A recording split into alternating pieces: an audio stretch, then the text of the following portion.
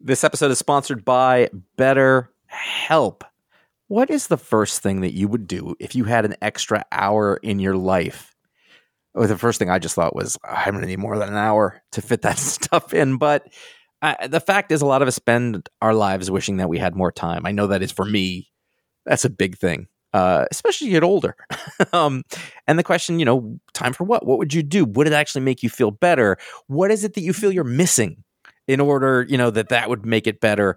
And one of the ways to sort of help figure that out is therapy. It can help you find out what matters most to you so you can do more of it, or focus on what it is that you're spending your time on that maybe isn't giving you that sort of fulfilling experience. And it's interesting because a lot of times people talk about therapy, or they talk about mental health, or it's about trauma, or it is about, like a great amount of pain or anything. And those things are all very valid and everything. But also, in some ways there's stumbling blocks. There is sort of something indefinable that you're having a hard time getting to that maybe is stopping you from feeling as confident as you can, as good as you can. And, therapy is one way to go after that. If you are thinking of starting therapy, you can give BetterHelp a try. It is entirely online, is designed to be convenient, flexible, suited to your schedule. You fill out a brief questionnaire, you'll get matched with a licensed therapist. You may switch therapists at any time you like for no additional charge. Learn to make time for what makes you happy with BetterHelp. Visit BetterHelp.com/iFanboy today to get 10% off your first month. That is BetterHelp, HELP.com/iFanboy. This is the iFanboy Pick of the Week podcast, episode 469, brought to you by Arby's and iFanboy listeners just like you. Meats.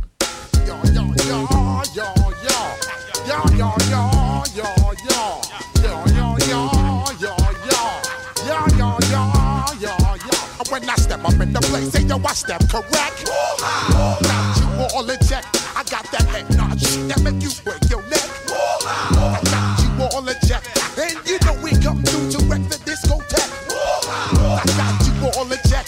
Throw your hands up in the air, don't ever disrespect. Hey, welcome to the iFanboy Pick of the Week podcast. This is episode 469. My name is Paul Montgomery. Joining me, Mr. Josh Flanagan. Woo-ha! And Conor Kilpatrick. Oh, he's at a game convention selling robots. Showing off robot toys. Robots. He's having fun. Yeah. Okay, that works. I guess that's a valid excuse. These jobs, jobs are weird. They're inconvenient at the least. Yes. We are iFanboy, and we like comics, and every week we read a bunch of comics. One of us picks the best book that we read, call that the Pick of the Week. We talk about it on this here show, along with other books, the week, various other topics of interest, goofy nonsense, things like that. Before we get to the show, quick reminder / warning, this is a review show, and we will be talking about the things that happened in this week's books, all the people who got their heads chopped off, missing any toes, slept around. We're going to be talking about all of that. So if you are worried about spoilers, pause the show, come back when the coast is clear. And this week, the other guy had to pick. Josh, what'd you like? Josh, the other guy, Flanagan. That's me. Yeah. Woo-ha! I'm gonna bring that back, that Busta Rhymes joint. Okay, I got you all in check. That's just for anybody out there. Take me back to the Box Music Network. Yeah, I don't know where that came from. So I read one DC book this week. Yeah. And it was Batman Superman number 18. And I do hate to qualify, but I don't want to qualify. It wasn't a great week for comics. It's really. A weird kind of. It felt like a fifth week. Yeah, like it was like let's dump and I think like the last 2 weeks were here are all the books that we have for 2015, and then this week was like we already used up all the books. Yeah. That being said, I actually there's a value to weeks like these because you get to focus sometimes on other things, which is nice. So. Made the pick of the week, Batman Superman number 18, written by Greg Pak, art by Arby and Saif. There's a bunch of other names there on the cover. And then, of course, they didn't put the title near the beginning, so I will give those people due credit when I can find that page. But the reason that we're at the pick of the week now is several fold? Is that a... Sure. Is that a usable... You have artistic license. It's several fold. One, I really... I'm enjoying these really sort of straightforward, I hate the phrase, old school sort of superhero stories. Like throwback. Yeah, like this just there's nothing gimmicky about this. It's just let us come up with a threat for these characters, and as it is both of them, we will have both of them have to interact with this story, and we will get a competent artist, and we will just tell good old-fashioned DC Comics superhero stories. And this is totally like an aging thing, or we do this too much, but like I really appreciate that. Like I was just okay, I know what we're doing here, and there's something really impressive about that age-old style of comic booking. And I think the two guys right now at DC who are really doing that, are Greg Pak and Jeff Parker, and there are others too, but like they're just telling good old imaginative DC superhero stories. And I really like that. And then as an aside to that, when you look at what this book started as, and really it might just be a change of artist with Jay Lee to where we are now, I got to say I like this a lot better. Yeah. It's much more straightforward. I feel like the art fits the story a lot better. I know what's going on, and I like this story that's going on. I like that there's a mystery. We don't know what's happening. I like that Ray Palmer showed up. Basically, the idea that this is, if you haven't been following along, this is the third part of the Superman's Joker storyline. So somebody out there is trying to screw with Superman, and like in the same way that a Joker screws with Batman. Everybody deserves a Joker. Yeah. And so it's a mystery, and we don't know. Here we learned a little bit about the mystery is that the invisible bullets that were coming after people were actually Kandorans, little tiny Kandorans who are microscopic. Apparently, this one's really big, though. The one that they found, a microscopic Kryptonian. He's like a new era G.I. Joe, really. Yeah. Like not the old like Ken doll size G.I. Joes. But like if I found little Kryptonians crawling around on me, I'd be creeped the fuck out because they're big enough for that. And so, in the New 52 right now, the Kandorans are all in a coma. Yeah. They're all taking a snooze. They're all in Odin sleep. And so we don't know if this is he wanted to be shot out of a cannon, or that's part of the mystery here, or he did midair maneuvers. Mm-hmm. So that's a thing. So basically, or is he being coerced in some way? Yeah. Yeah. So there's a really nice, and then there's a reveal on the last page. I have no idea what it is. It doesn't really matter. I know they're going to tell me next time. I don't know who those people are. I don't know what that means. This is a thing that I've had with comic books for a long time. What is the last page? Because mine wouldn't load. I was reading on Comixology, and literally it's the only page that would not load for me. It's a woman in a black bodysuit with what looks like a sort of gold, sort of almost a bat symbol. She has purple hair and red eyes. And then there's a bunch of like ninjas, like tech ninja kind of dudes behind her in black and gold. And maybe if I was reading something else, I would know who they were. This is one of my big problems with modern comic books is the last page reveal. I never know what it is anymore. Yeah. Unless it's the Joker, I'm like, I don't know. I mean, that's not ringing any bells for me either. So well, also, it just and they changed everything. So right. Everybody got redesigned. So maybe I don't know. I think it's Polaris. No, she has green hair, and also she's a Marvel character. That's true. I don't even know if she's alive in Marvel anymore. There's a lot of stuff to keep track of is what I'm getting at. And the other thing I really dug about this was, I don't really mean, they have a book called Batman Superman because, goddammit, the dynamic between Cal and Bruce is interesting. Mm-hmm. At the end of the day, it just is. And the deal here was Bruce was trying to solve this for Superman, and his plan was to, and this makes a leap with this relationship, was that the person that Superman cared about the most was Lois. Which in this world, that's actually saying a lot. Which brought up the question. I'm going to ask you this, if you know. Okay. Are we done with Superman, Wonder Woman? Are they not a thing anymore? Did they change their Facebook status? I don't know, but I think like all the time, even if he is going out with someone else, Lois is still pretty important to him. Yeah, I know. But so I don't know. I feel like they were hinting pretty heavily that there's a thing going on because like Supergirl was like, really? That was like it was treated that way, which is fine. So Batman sets her up to be, the bait, and she's so, badass and trusting of Superman's protection, not unlike Margot Kidder like jumping off the falls. She's like, yes, you're gonna save me, I'll be fine. Yeah. Like, she's got that, which I really like. Because like she's at the same time, she totally is the damsel in distress, but there's also like such a chutzpah with it that it's not weakening to her. Mm-hmm. Like she's just super confident, like, no, you can take care of me, it's gonna be fine. But that really has to do with her, not him. I don't know if that. So anyway, it turns out that the one that he loves the most is not Lois Lane, but it's Batman. Yeah, it's sort of like a Chasing Amy kind of reveal. Yeah. It was great. It was awesome. I mean, it was like, because the heart of the book is really about how important these two characters are to each other. both in a global marketing and licensing standpoint, and in a fictional relationship standpoint. But I really liked that, and I like that even when they're getting along, because sometimes they aren't. But even when they are getting along, Batman is always a triple agent in any kind of interaction with Superman.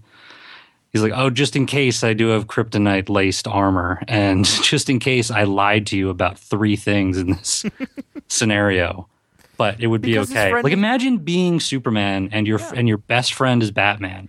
At the same time, but Batman realizes that if his best friend is Superman, his best friend is like a bajillion megaton weapon.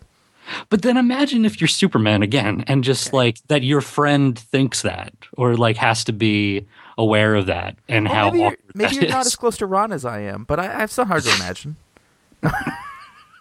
That's a long time listener joke. But I guess Superman would appreciate that like he knows of anyone knows that he's volatile.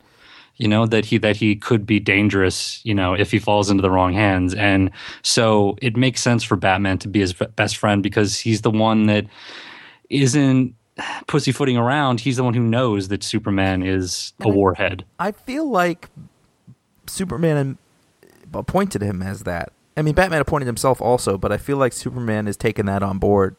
And so he go like, yep, okay. Mm-hmm. If I go nuts, and it wasn't long ago that he was infected with the Doom, with the doomed storyline, and was going nuts, and that's what Batman's there for. Yeah, but in the back of your mind, still, Batman calls you up and he's like, "Let's go to Arby's," and you're Superman. You're like, "We're not going to Arby's." Like, that's what he's. This episode was brought to you by Arby's. That's exactly why I mentioned delicious. It. So it's why he, you want to get that horsey sauce, but he knows that he's not going to end up at Arby's by the end of the night. He's going to be somewhere else. It's going to be like some kind of birthday celebration or whatever that Batman set up, and he's not going to take credit for it. Whatever. Do you think they like lukewarm meat on a wet bun? Do you think they're into that, like a wet meat sandwich? They like the jalapeno poppers. Really, that's a thing. Yeah. One time they undercooked my chicken fingers, like way back in college, and then I went back and I was like, "This chicken's raw," and they were literally like, "What do you want me to do about it?" I was like, well, I'm done with this entire corporation based on one shithead in 1998, apparently, by the way. Anyways, but this episode's brought to you by Arby's. So they did it on high heat. You put them in. That's not supposed to be possible with the corporate friolators, I don't think, though. Like, right. It's kind of on. And that heats them up to... I think if you take them right from the freezer and pop them in and they're on too high of heat, yeah, you're going to cook the outside, but the inside's going to stay pink. Let me ask you this. Do you think the listeners at home right now are going, this is what I wanted. This is it. Finally, we got there. Well, that's what they're getting. Yeah, they have no choice. They have no choice. So they're stuck. I know that I sort of hit the issue with the qualifier at the beginning, but at the same time, I really liked it. I really liked this storyline. I almost dropped the book during the sort of last arc, and it's just like good old-fashioned comic books. And actually, when I looked at everything I read this week, it wasn't much of a choice for me.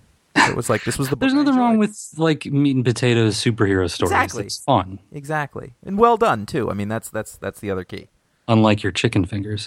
Exactly. Let's talk about Rumble number 2. So John Arcudi stepping out from the Mignolaverse. Not just him. James Harren as well. And Dave Stewart. Dave Stewart, yeah, that's true. With Chris Eliopoulos on letters. This right here, this is a pretty all-star team. This is pretty great. This is, you know what's tricky about this? I have no idea how to pitch this. I didn't read about what it was beforehand. I started reading it. I got through 2 issues, and I was like, I have no idea what that was, but I really like it. Well, I feel confident in that I'm sort of like passively allowing myself to be taken on this journey with John Arcudi and James Harren and Dave Stewart like manning the rickshaw and taking me through this wonderful world of supernatural creatures. Basically, I guess the way to pitch it is that it's what seems to be this ongoing, maybe eons old battle between good and evil and various supernatural entities, and maybe a golem of some sort, or maybe a couple of golems. Like that thing that washes up with the alligators that seems to be a MacGuffin. That thing seems to be some kind of, I don't know, homunculus or golem or whatever.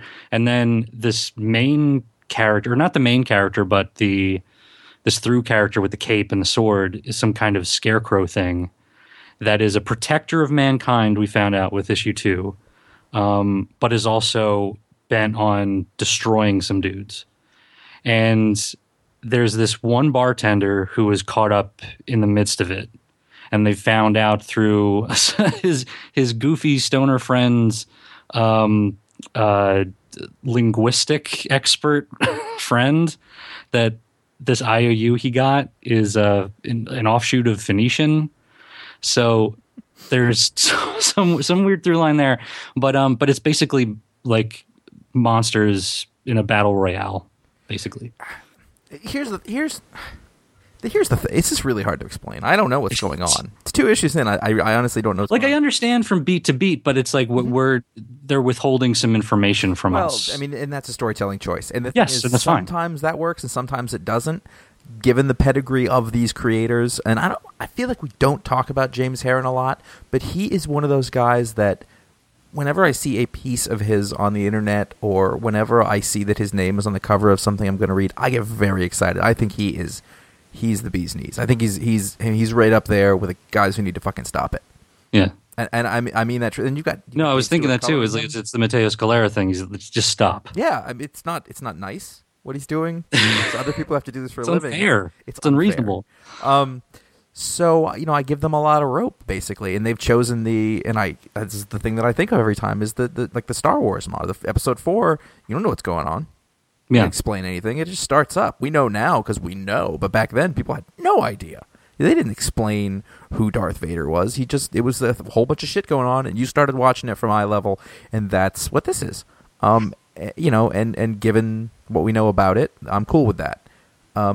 It's a little, it's like watching an episode of Murder, She Wrote with my mom. And I know she's going to be like, well, wait a minute. Do you think that guy I was like, well, let's find out. Let's continue watching. And I have full faith in the creators involved in Murder, She Wrote, that they're going to give us the information we need. It's just they're rationing it out a bit. And so I think intentionally we're left in the dark just as Bobby the bartender is.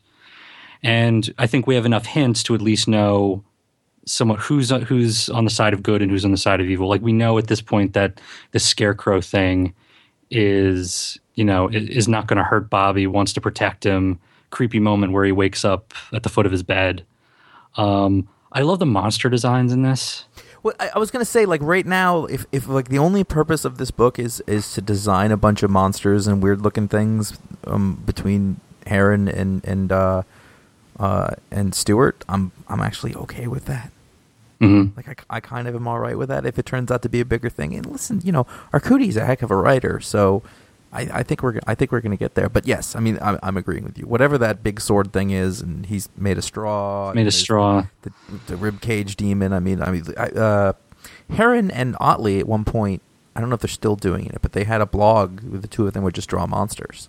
Like, that was what they did. That's awesome, because I mean, it's like, and it's not like, okay, this is a creature from the Black Lagoon monster, and this is like a mummy kind of thing. They're breaking out from the Universal monsters and going in with completely, and they're not even like informed necessarily by like a certain animal. It's a bunch of things cobbled together, and to the point that it just becomes its own unique creature. Like, I love the one with like the sort of intestines on the outside. Yep. That seem to be glowing a little bit. There's also a cat that explodes. We didn't even talk about the 3-legged dog and the cat that just blows up. There's a cat that fell out of a window. Right. And apparently, like, is undead. There's something weird with his eyes. And in this issue, he's grown out of the apartment, ate all the stuff in the refrigerator, is now out in an alley eating stuff out of a dumpster. And he just blows up, and it seems like light's coming out. It's just, if you love monsters and I don't know.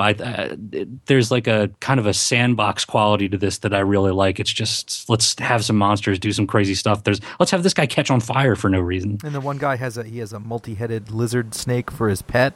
He takes him out to play fetch with the football. He's very upset when it's beheaded. Yep. I love I just love the playfulness of it. None of these things have context yet, and that could ruin it. So why bother? And, going with this sort of the title, Rumble, it's you get great monster fights in every issue. Yep. So. And there's lots, I mean, there's things that this shares with Mateo Scalera. There's a lot of speed lines going on here. Yeah. A lot of speed lines. Great Whenever monster design. whenever that sword goes through something and you see the blood and viscera, it looks like yogurt. Yeah. You know, it's fun. This book turns me into like a 12-year-old, and I'd love it. Yeah, it's worth the time. I think what we're getting at. Absolutely. Yeah. Meanwhile, another book that I did enjoy was All New X-Men number 35. You could call this Rumble almost. There's a lot going on, and it's been long enough that I was like, what the fuck am I looking at?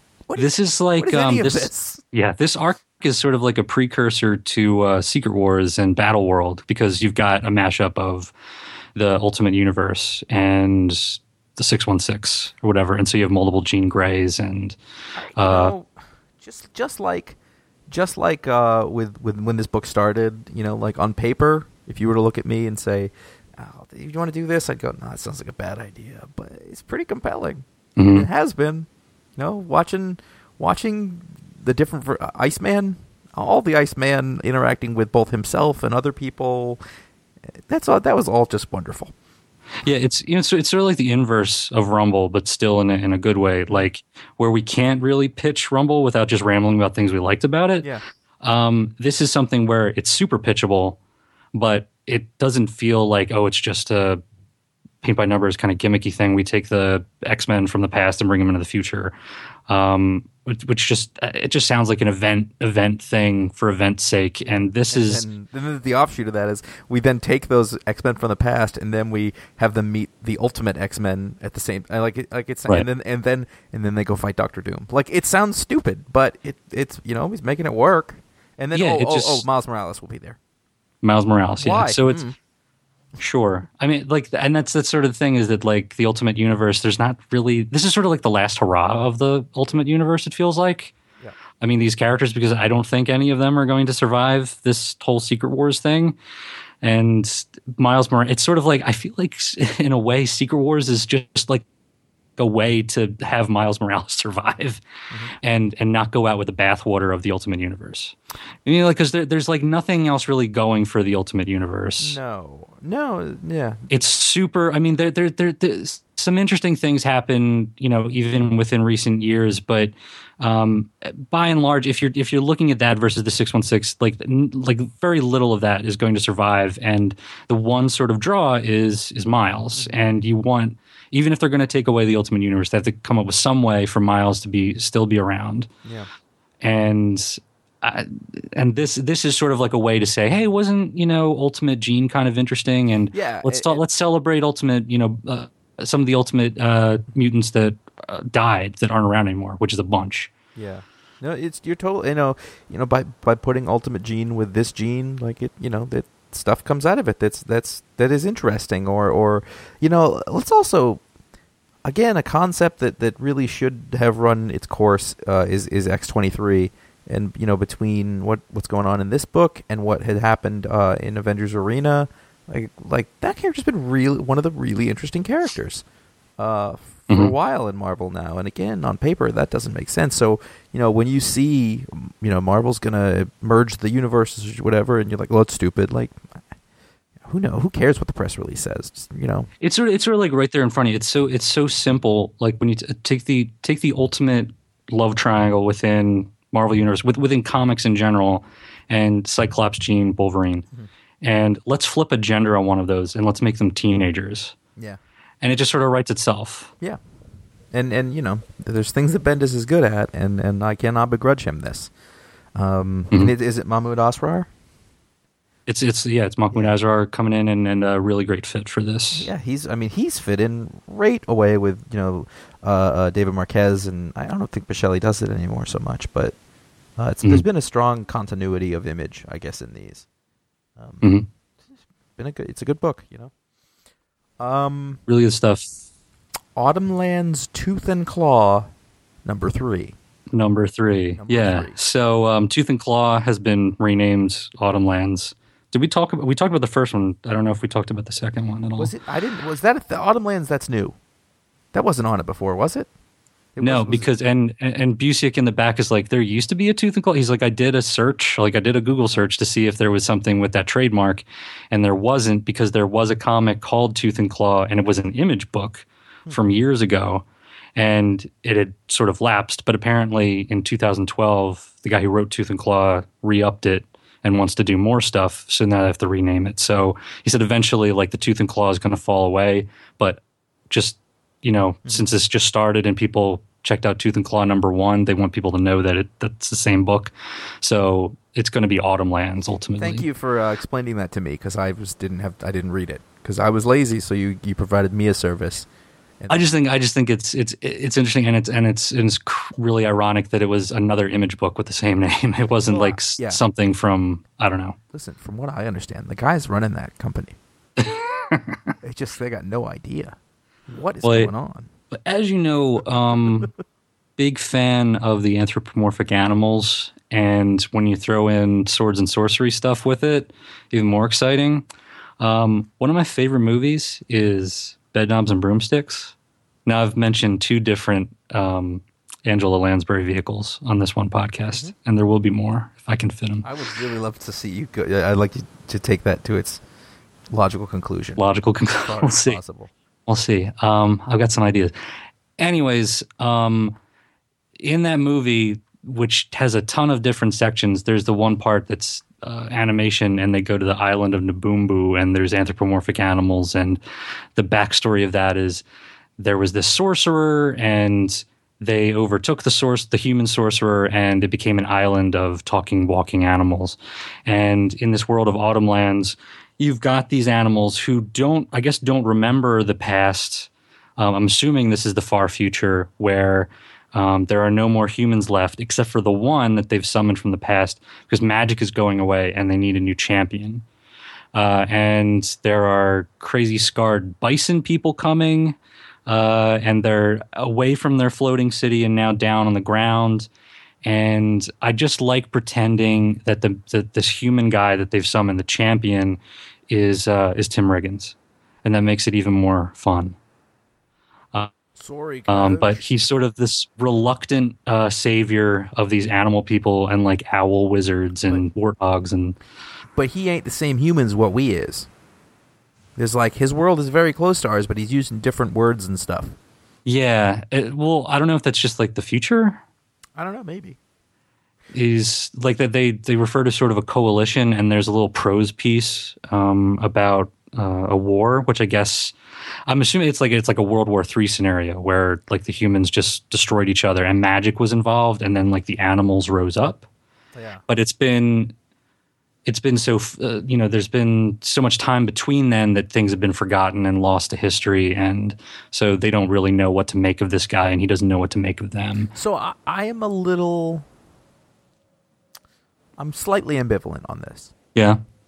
In that I'm almost bored of some of it. Like, there's a lot of characters and they're infighting and everything. There are a lot of characters, yeah. But it is interesting. It is compelling enough that I do want to keep reading it, and the art does really take me over the part. The sort of the dog guy, like his face, the way they drew, like the art's fantastic. It's a really good choice. You mean the bull terrier guy? Yeah. Well. Yeah. Yeah, that looks like a bulldog to me. I saw one of those the other day. Somebody in my neighborhood's got a bull terrier. And sort of the being able to do the expressions on that. Is it a fox? The fox lady? Whatever. Yeah, it's a fox lady. She's like a trader or something, and she's you think she's allied with the animals from up in the sky, but actually she's also dealing with the bad buffalo people. So like a lot of times your problem is going to be that there's not enough to grab onto, and here they are skirting right at the edge of too much world building. Like, there's a lot to pay. There's a lot going on. It's extremely dense. Yeah. But I'm not enjoying it. It's in danger of it at times, but really it's pulled me back around. No, I completely understand. I think I was surprised that the bull terrier character who lost his father in the first issue, I thought that he was kind of going to be our sort of protagonist, our through line, and now it's sort of switched, at least in this issue, to the human. And I wish that we had a little bit more of the dog. We just sort of see him in the background of this issue. I think we'll come back to it, is my guess. Yeah, I'm assuming we're coming back to him, but one thing that Kurt Busiek can do is find a thread and explore it. I mean, that's he does not have a problem with that. Yeah, I'm just saying it would be it would sort of be easier if we had the dog to be like, that's our entry point. That's our every dog. Well, here's the thing though, like I don't know any of these characters' names. There's too many of them. I'm like, right, wait, no. So is the owl the asshole, or was the boar lady? Now imagine if they were people. Yeah, no, I get that. You know what I mean? Like it would be like way too confusing. So having them, I think it's okay to be like, okay, that's the owl guy, and I know that, or the owl doesn't get along with the warthog, and right. Is one of them a lady? I don't know. Right. I don't know. So this, I mean, it's just on the edge of too much. But I love the ambition of it. I like this. I do like the scope of it, and if they can maintain that, it's early days, so hopefully, dude's got the I mean, like Busick has the chops to handle it, though. Like, I have no doubt about that. So I'm in for now. I'm in for a while. I'm good. I'm cool. Happy. Scotty Young is turning into a relatively impressive writer, isn't he? Yes, he is. He's doing some good stuff. Yeah. Rocket Raccoon number 7. This is still going. Yeah. So I just want to start off with the cover. Yeah. You've got sort of a whiteout kind of pastiche to it. I just wanted. There is a Alex Ross painting on the inside of the last page of the Autumn Lands Tooth and Claw. Oh God, yeah. Oh my God, that's like the best thing he's done in forever. It really is. I didn't want to let that go. I'm sorry. No, you're right. It's super gorgeous. I'm glad we mentioned it. So you get this whiteout sort of homage, and like, okay, I was like, is it gonna just be a parody of whiteout? And then you open up and whoa, it's Felipe Andrade, one of my favorite artists. I knew you'd be excited. I got very excited. I actually read a couple pages and I was like, okay, well, this is a different artist. And I was like, is this Eric Canetti? And then I was like, wait a minute. And I flipped back to the front. And yeah, and it was Felipe and one of my favorite artists, Captain Marvel. And he did a John Carter, Princess of Mars thing for Marvel a while back. Anyways, this is super gorgeous, and it's just simple and smart that we have this sort of Hoth kind of world, and Rocket and Groot get into a scrape. Groot loses an arm, and because of the creature that they were fighting with, it's keeping him from growing his arm back. So he's not able to regenerate as he so easily does in every other situation. Yeah. So Rocket's got to go out and find, like it's sort of like a fairy tale. Like he's got to go out and find the ingredients to help Groot, who is basically mortally wounded. It's the broadcast energy transmitter. Yeah. You need those 3 things. You put them. No, those 3 things. It's not, but I did it again. What do you want? Yeah, but I liked how like Rocket was just like, no, it's fine. Like he's in denial for a while, and then the second that he wasn't, he's like, all right, let's go fix it. And there's something I like about that character. And I'm not going to tell you that Bradley Cooper has not somewhat shaped my how I read him. And I think that Scotty's totally locked into that characterization, which is interesting because he started this before that movie was out, so it's really cool that it's this consistent. It was fun, and it was a little touching, and it was a little sad, but I think simple, you nailed it in the best way. And I loved the narration that Scotty wrote in. Like they go back to this citadel or whatever, the castle where the ice ninjas live, and for whatever reason they don't freeze. Yeah, like you don't have to explain it away. Just it's kind of irreverent, and I really like that especially for this character. Yep. And I think it's even more touching because it is Rocket, who's somebody who doesn't easily show his feelings. Yeah. He tries to be the tough raccoon, and then next issue they fight Smaug. Exactly. There's a big dragon on the way. And that's another thing. It's cool that there's a nice little cliffhanger here because we've had a couple of sort of standalone issues, and those were really fun. Mm-hmm. And one of those was your pick of the week, right? Yep. Where everything was I Am Groot. And now we get another bit of a longer story, and I dig on this, and I think a great choice of artist for this particular story. Yep, definitely. Too. Really nice coloring on it too. Mm-hmm. Really good. Yeah. So there we go. I bet that there is a Rocket Raccoon trade out there, and I bet that if you didn't read it, you're blowing it, and you should go get it. And if you do that, you should go to ifanboy.com/Amazon, and you should order it there, because if you use that link to Amazon, a little bit of your purchase price goes back to our operations fund here at iFanboy, and that is a super easy way for you to do that. So if you're going to buy books, and I think people listening to this will buy books. I think so. I don't know. I buy books. I don't read them. I buy them. Maybe this podcast is their way of not reading books. I have heard that, actually, now that you're saying it. But that would be a super easy and helpful way to help out iFanboy.com if you appreciate the shows that we do for you. It's iFanboy.com/Amazon if you want to be a little more direct about what you're doing and you want to say, you know what? Take my money for your drugs. Sorry, bandwidth. Take my money for your bandwidth. You can go to ifanboy.com/registration. I wouldn't even know where to buy drugs. I'm going to be honest with you. I know a guy, but even I'd be embarrassed to ask him because it's like a thing. Anyway, ifanboy.com/registration. You can contribute directly via PayPal, $3 a month or $30 a year.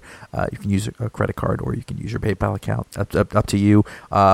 It's January, which means that several people have renewed recently, and I just want to specifically thank the people who are ongoing contributors. We don't like to talk about it too much, but it's super helpful, and it makes this easier, so it's not a hardship for us at all to sort of do and fit in between our lives and everything. And you make that possible, and you're the ones who are definitely keeping us motivated to keep the show good and carry along. That's super nice of them to do that. We appreciate those people. I thought you were telling me it was super nice to say thank you. And it's nice of you to say thank you as well. You recognize it's very thoughtful. Yes. So The Wicked and the Divine continues on with some awesome hair. And I just wanted to mention this one because they have this great idea of a fantheon, which is a convention about the pantheon. So if you haven't been reading Wicked and the Divine, it's about these sort of avatars, rock star sort of versions of the gods from various different, not just like the Greek pantheon, but all over, and different religions. And this whole series is sort of a meditation on fandom and like going from being a fan to being a creator, that kind of stuff. And so I was very excited to see their take on a convention, because obviously those guys have been to conventions, and how are they going to portray it? And if you're expecting them to sort of like make fun of fans, that doesn't really happen. No, but there is like a thing where like she keeps getting, like, by the end she doesn't want to sign any more autographs. She's getting no autographs. And then there's another really interesting visual in this, in that the fan, like, the only characters who are drawn in color and in detail are the characters. It's the gods for the most part, where the fans are all just sort of brown lumps. There's like these gray amorphous things, and that's kind of interesting. So it's really interesting. If you think about, these are creators who have been to lots of shows and things like that, and that, I mean, it's maybe a little bit that it's understandable that that's how you might see the crowds, especially if you're constantly being approached and asked for a piece of yourself. Yeah, the moment that really struck me was when the one journalist character we've seen sort of emerges from the crowd and goes from being a gray amorphous blob into being that recognizable character. So that our main character, who has basically attained godlike powers from Lucifer, is a little bit jaded at this point.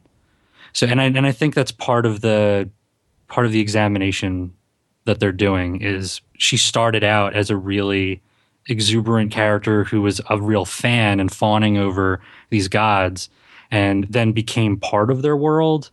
And now the way she looks at the other people around her who are at this convention, it's just like she's one of the gods, and everybody kind of blends in together. So I'm curious to see where that goes in this character's journey. I think that's the interesting thing from going from the first volume to this second arc. I thought that was a really interesting way of doing that visually. Yeah. So that's still fun. Rain, which is REYN, #1, sort of jumped out from the pack for me. It's written by Kel Simons, who is doing that Mercenary Sea book that we really enjoy. I'm listening. The World War II book, yeah. But this is fantasy, and what sort of took me by surprise is you always usually see white people on the front of fantasy. You look at the Lord of the Rings, it's all It's all white dudes and white ladies, and unless they're like an orc or something. And there are 3 characters in the cover of Rain. One is like a lizard person, but the other 2 are people of color, which is kind of interesting. And this is it's a straight up fantasy, and we've got a guy who's who's basically like a protector. There's this idea of like a Jedi kind of paladin. He doesn't necessarily have magical powers. The female character in this is a healer, and she seems to have Jedi-like powers. She's able to deflect like arrows and stuff.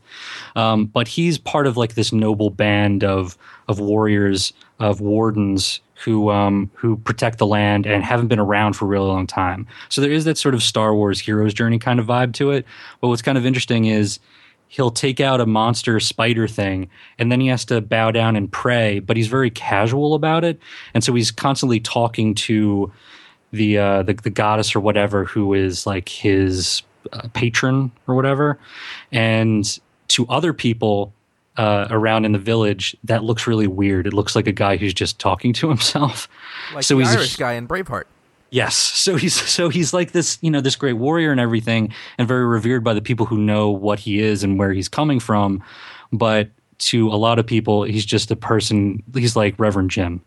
So like, what's going on with this guy? And it's got some creepy lizard people, and it's just kind of fun. And as a fan of Mercenary Sea, I think it's cool that it's not another war story. It's a totally different genre, and I want to see where these guys take it. And that book is like on a bit of a hiatus, kind of. A bit of a hiatus, but yeah. So in the meantime, this is a lot of fun, and if you like fantasy, and it's not just the same old like Tolkien kind of archetypes, I think this is very entertaining.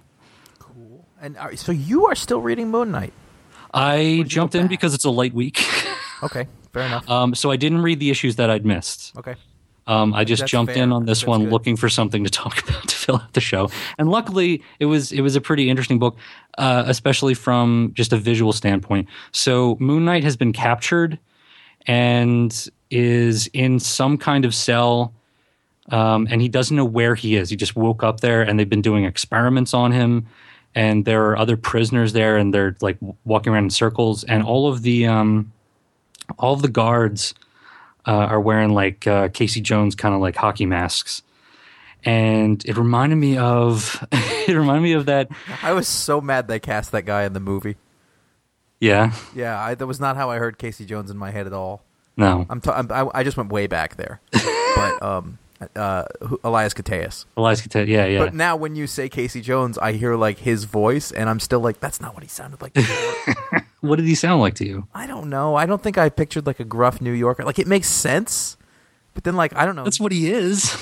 I know. I pictured somebody younger, but also I was a kid when I first read him. So like, when you're a kid, you know things that are. Did you sound like you? Probably. Was he supposed to sound like Josh at 11 or something? No, what was Josh at 11 sounded exactly like Josh 22 sounded. So it wasn't. So it reminded me. There's that movie, and I forget what it's called, but it's Stallone and Schwarzenegger end up in a prison together, and it's like the unescapable prison. It came out like a year or two ago or something, and the whole time they're trying to figure out where the hell they are. Listen, if you wanted me to talk about a movie and a character actor from the early 90s, I can do that. If you want to talk to me about an action movie that came out a year ago, I don't know what you're talking about.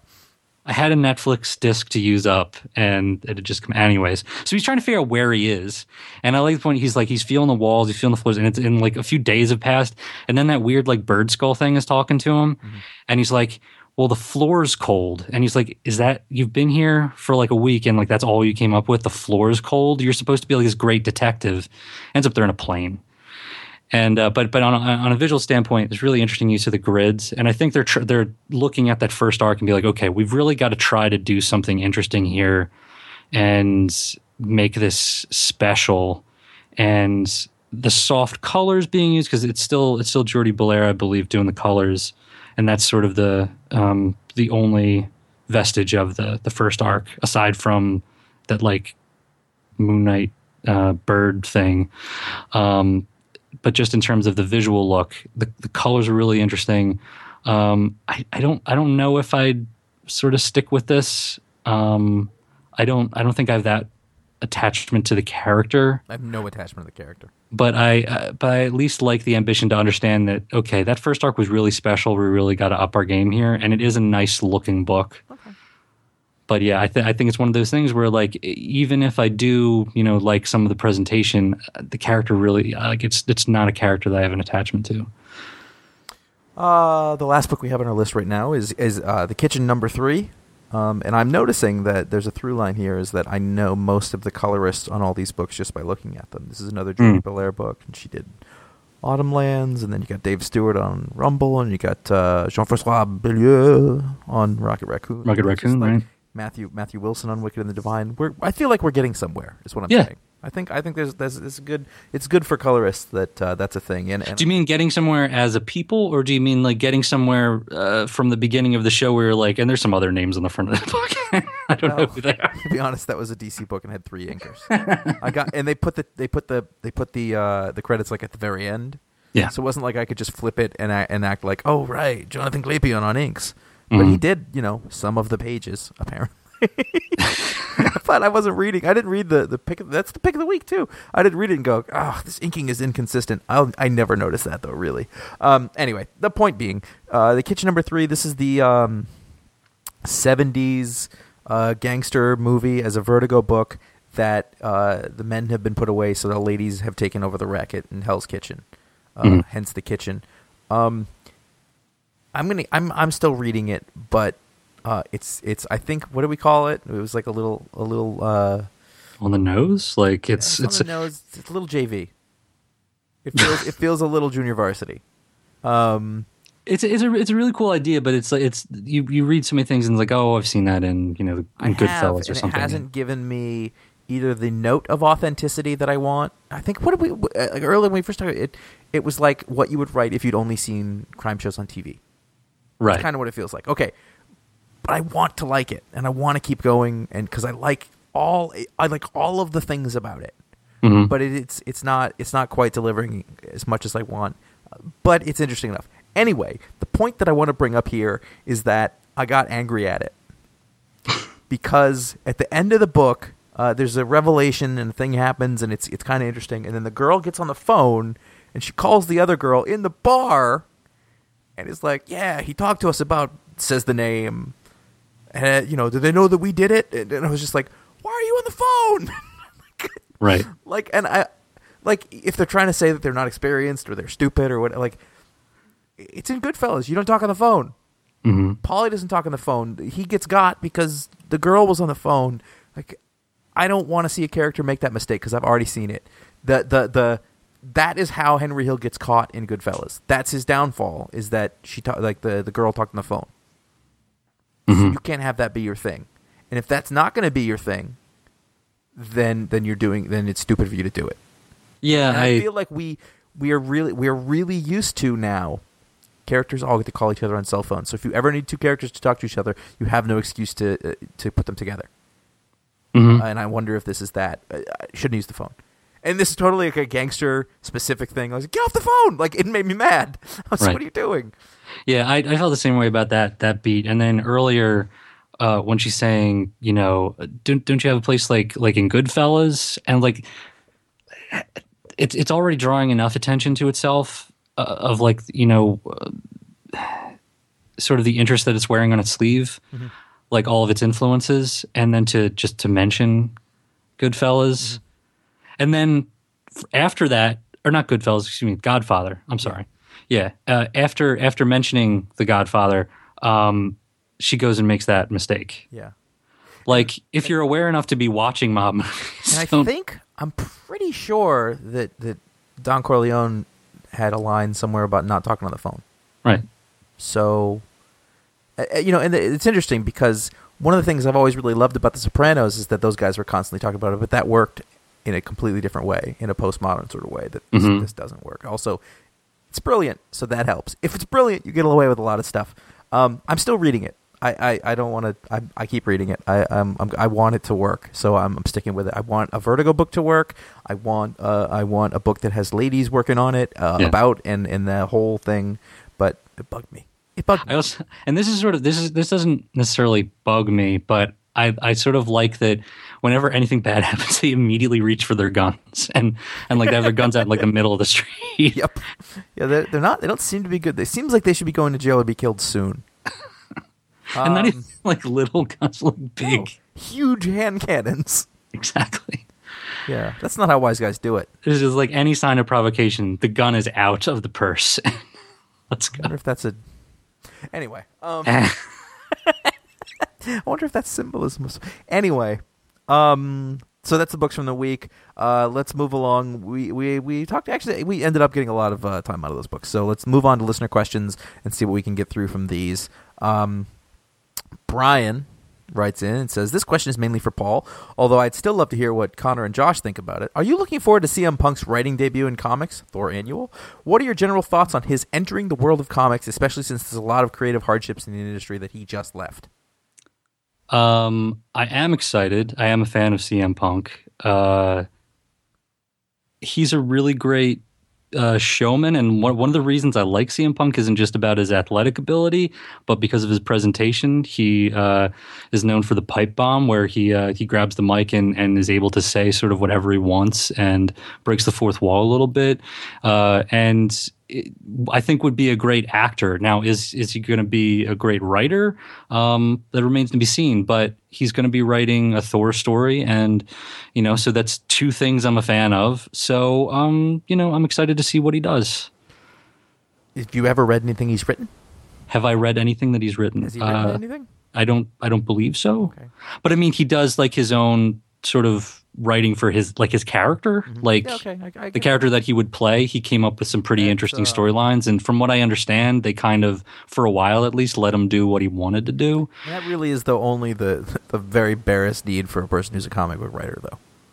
Yeah, I mean if I'm going to draw from anything, yeah, and he is going to have help, but he's an interesting persona, and be interesting of like how is he going to write action? Are we going to see a more thoughtful take on, or is he going to go a completely different direction and do?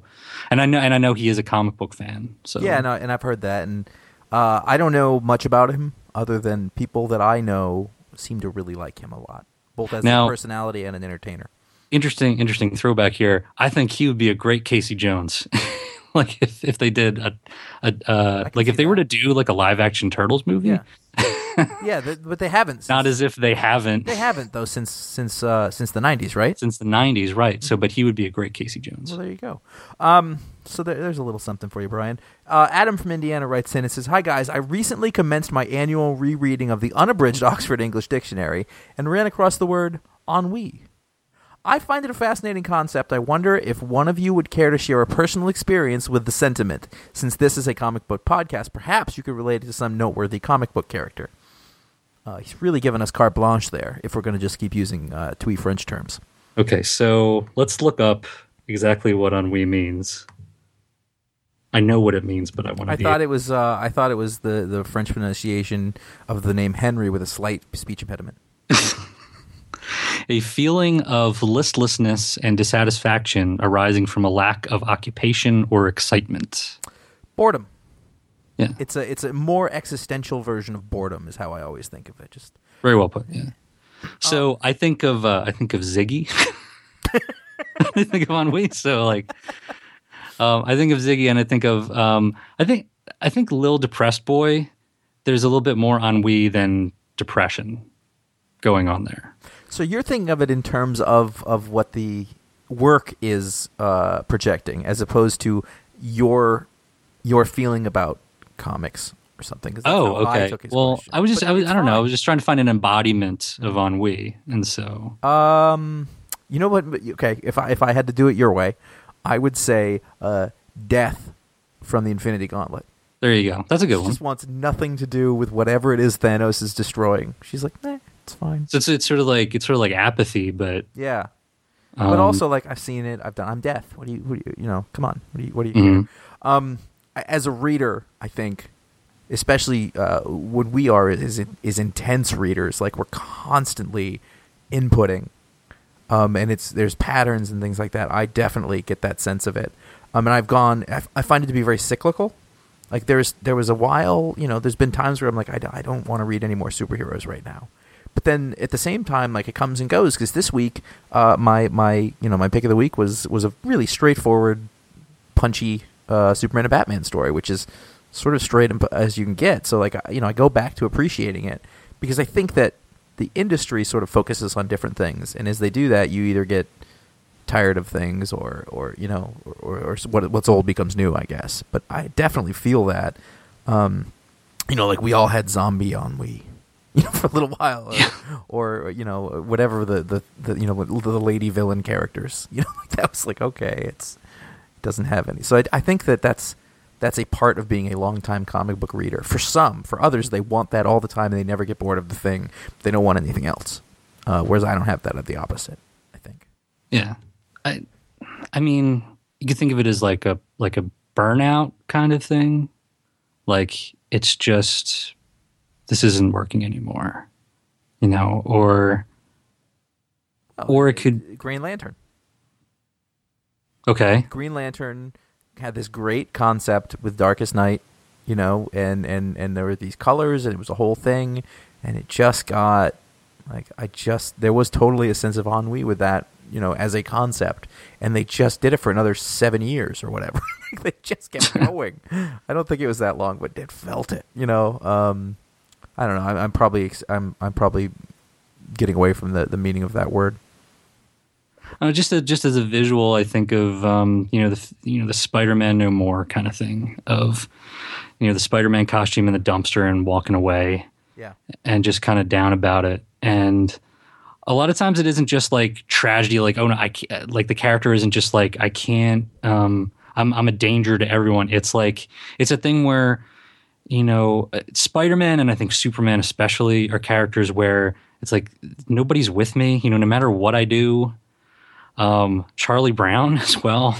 It's a character very much where, like, the world's kind of against me, and no matter what I try, it's just not working out, and everybody's having fun. Like, that little, Charlie Brown Christmas tree, that's ennui.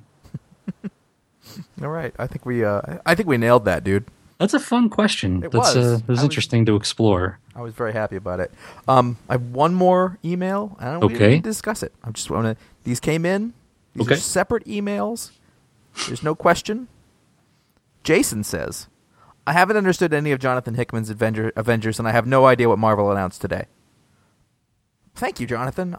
Jason, I understand you. It sounds like you got a little bit ennui with that. Yeah. And then he also wrote it again. He wrote it again. I like when y'all talk about the broadcast energy transmitter, Yo Joe. So earlier in the show, that was for you, Jason. Go ahead and put that out.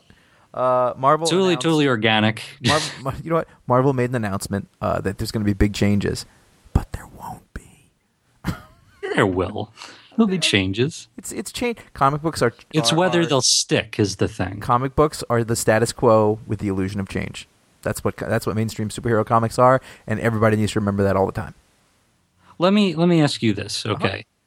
So they're gonna do the Secret Wars thing, and it's all about, like, let's take all of these alternate realities and push them together and have them fight, and it's sort of the bigger event version of what we were talking about with All New X-Men.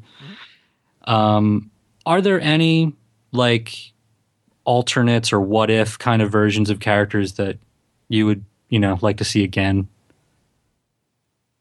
I mean, like, would you like to see a return to, like, House of M or, like, Age of Apocalypse, things like that? The thing is, I don't like. There's a couple of things that I'm sure have been on the shelf for a while, but we see a return to stuff like. This is lame, but I'd like to have my Steve Rogers Captain America back, and I'd like to have. Because everything I want to say is, like, put it back the way it was. And I know that that's wrong. Mm-hmm. And honestly, that's my thought. Like, my other thought was like, well, Iron Man has gotten kind of stupid. You don't like the idea of Falcon being Captain America? I actually don't mind it. I'll read it as a story, and I'm fine with it. But I like Steve Rogers as Captain America. But I also don't mind, like, exploring him in a sweater vest, in like a crouch. I'm cool with that for a little bit. I can't. I don't know. I don't even tend to think of. I don't tend to think of Marvel as like as alternate versions of whatever. I really like Miles Morales, and I've been way more into reading that than Peter Parker. So actually, I would be fine with that. I liked Ultimate Peter Parker quite a bit, and he's out there somewhere. So that's interesting. Yeah. Although maybe that was like a way to like end his story. Like he went out and he found his groove, and that's what he doesn't want to be Spider-Man, and that's fine. And that'll be I mean, I agree in that. I think it's with Marvel. I don't necessarily have favorite alternate realities. That's much easier with DC. Yeah, because they have other Earths, and so they have other Earths. But with like Marvel, it's been more informal. Yeah, and so it's the line is a little bit subtler. So, I mean, I don't know. I just I'd like. I prefer the previous Guardians of the Galaxy to the current. Oh sure, incarnation, but that's not a. All that you and I are just saying is like I wish you did it like this again instead of doing it now, which I don't think is what that question has in mind. Mm-hmm. But it could be a way to revert some of it to it was nice to try things, but maybe that didn't work. Let's go back to ground, and that's fine, or maybe not. Maybe change things. I don't really care. I at this point like I'm not connected to it enough. Like it would be fun to have old style Hawkeye, but I don't mind the new one. Like I don't mind what's going on with him there. Although that seems to be pretty much over. Yeah, if I'm trying to come up with an answer to that, I'd be reaching for something. I'd first instinct pretty easy going about it. My first instinct was like the Thor, the kid in the future story who got Thor's hammer. But that's because when I was 11, I thought that he looked cool as shit. And I don't really remember much about it other than I ordered the issue from American Comics and had it delivered to my house, and I sent in a form because there was no internet. Mm-hmm. And they sent it to me, and I have that in a box, and I haven't read it since then. But there it is. So if you want to write in, that was fun. Thank you for everyone who wrote in. You can email us at contact@iFanboy, or you can leave a voicemail at 88fanboys, which is 326-2697. Tell us who you are, where you're from, and keep it cool. Don't go on too long or anything. Now, listen. Related to that, and this is super important, if you want us to do a Valentine's Day show with relationship questions as in previous years, you need to send them in. We need more of them, and if we don't get enough good ones, then we're just going to bag the segment. So don't make stuff up. Give us something, but write in. What's the and here's the thing. Like, don't worry about like being funny or anything like that. We are the ones who need to worry about that, and obviously we're not afraid to miss. Yeah, just if you have a question, just be honest about it. Write it. We don't have to include your whole name or anything like that. Whatever, but don't. We want questions to come in. So whatever you're thinking, ask. Yeah, definitely. So again, write in contact@iFanboy or call in 888-FANBOYS 326-2697. Let's make that was a really fun show last year. People really liked it, but obviously we need your help with that. So make sure you write in. Don't just wait for other people to do that. Yeah. So that being said, go over to ifanboy.com. You can comment on the show, talk about the books from the last week. You can talk about anything you want in that thread, really, unless it's horrible, and then we'll just take it out. But I guess take your shot. And you can find all of our podcast show, even all of the old content that was there, all of the Mindcarp, that kind of thing. Again, that's going back. Yeah, I know. It's going way back. But it's there, is what I'm saying. There is a treasure trove at ifanboy.com. You can follow iFanboy at twitter.com/ifanboy or facebook.com/ifanboy. Those are the places where we're going to post what the pick of the week is before this show comes out so that you'll know and you can be there. And, of course, you can follow us at CL Kilpatrick, at Fuzzy Typewriter, and at J Flanagan. And finally, if you dig this sort of thing, write a review in iTunes, or better yet, tell your friends about the show. What's one I haven't done yet? Maybe no, don't do that. Put it as an answer in one of those cootie catchers that you made in grade school. I don't know. Tell people about iFanboy. Just do it. Say you dig it. You'll probably like it too. Find a way. You'll find a way. Do it. You know what? We believe in you. We do. We do. Sidewalk chalk. There it is. Make it happen. I like the choice of sidewalk chalk because it's not permanent. We're not telling you to like graffiti it on walls and stuff. Colorful, though. But nice. People will notice. They will. They can't not. You don't usually see, a URL in sidewalk chalk. Yeah, and listen, this is a craft thing. You can do what you want, but I would go ahead and leave off the HTTP:// because I don't think it's necessary. In fact, you could probably leave off the W's.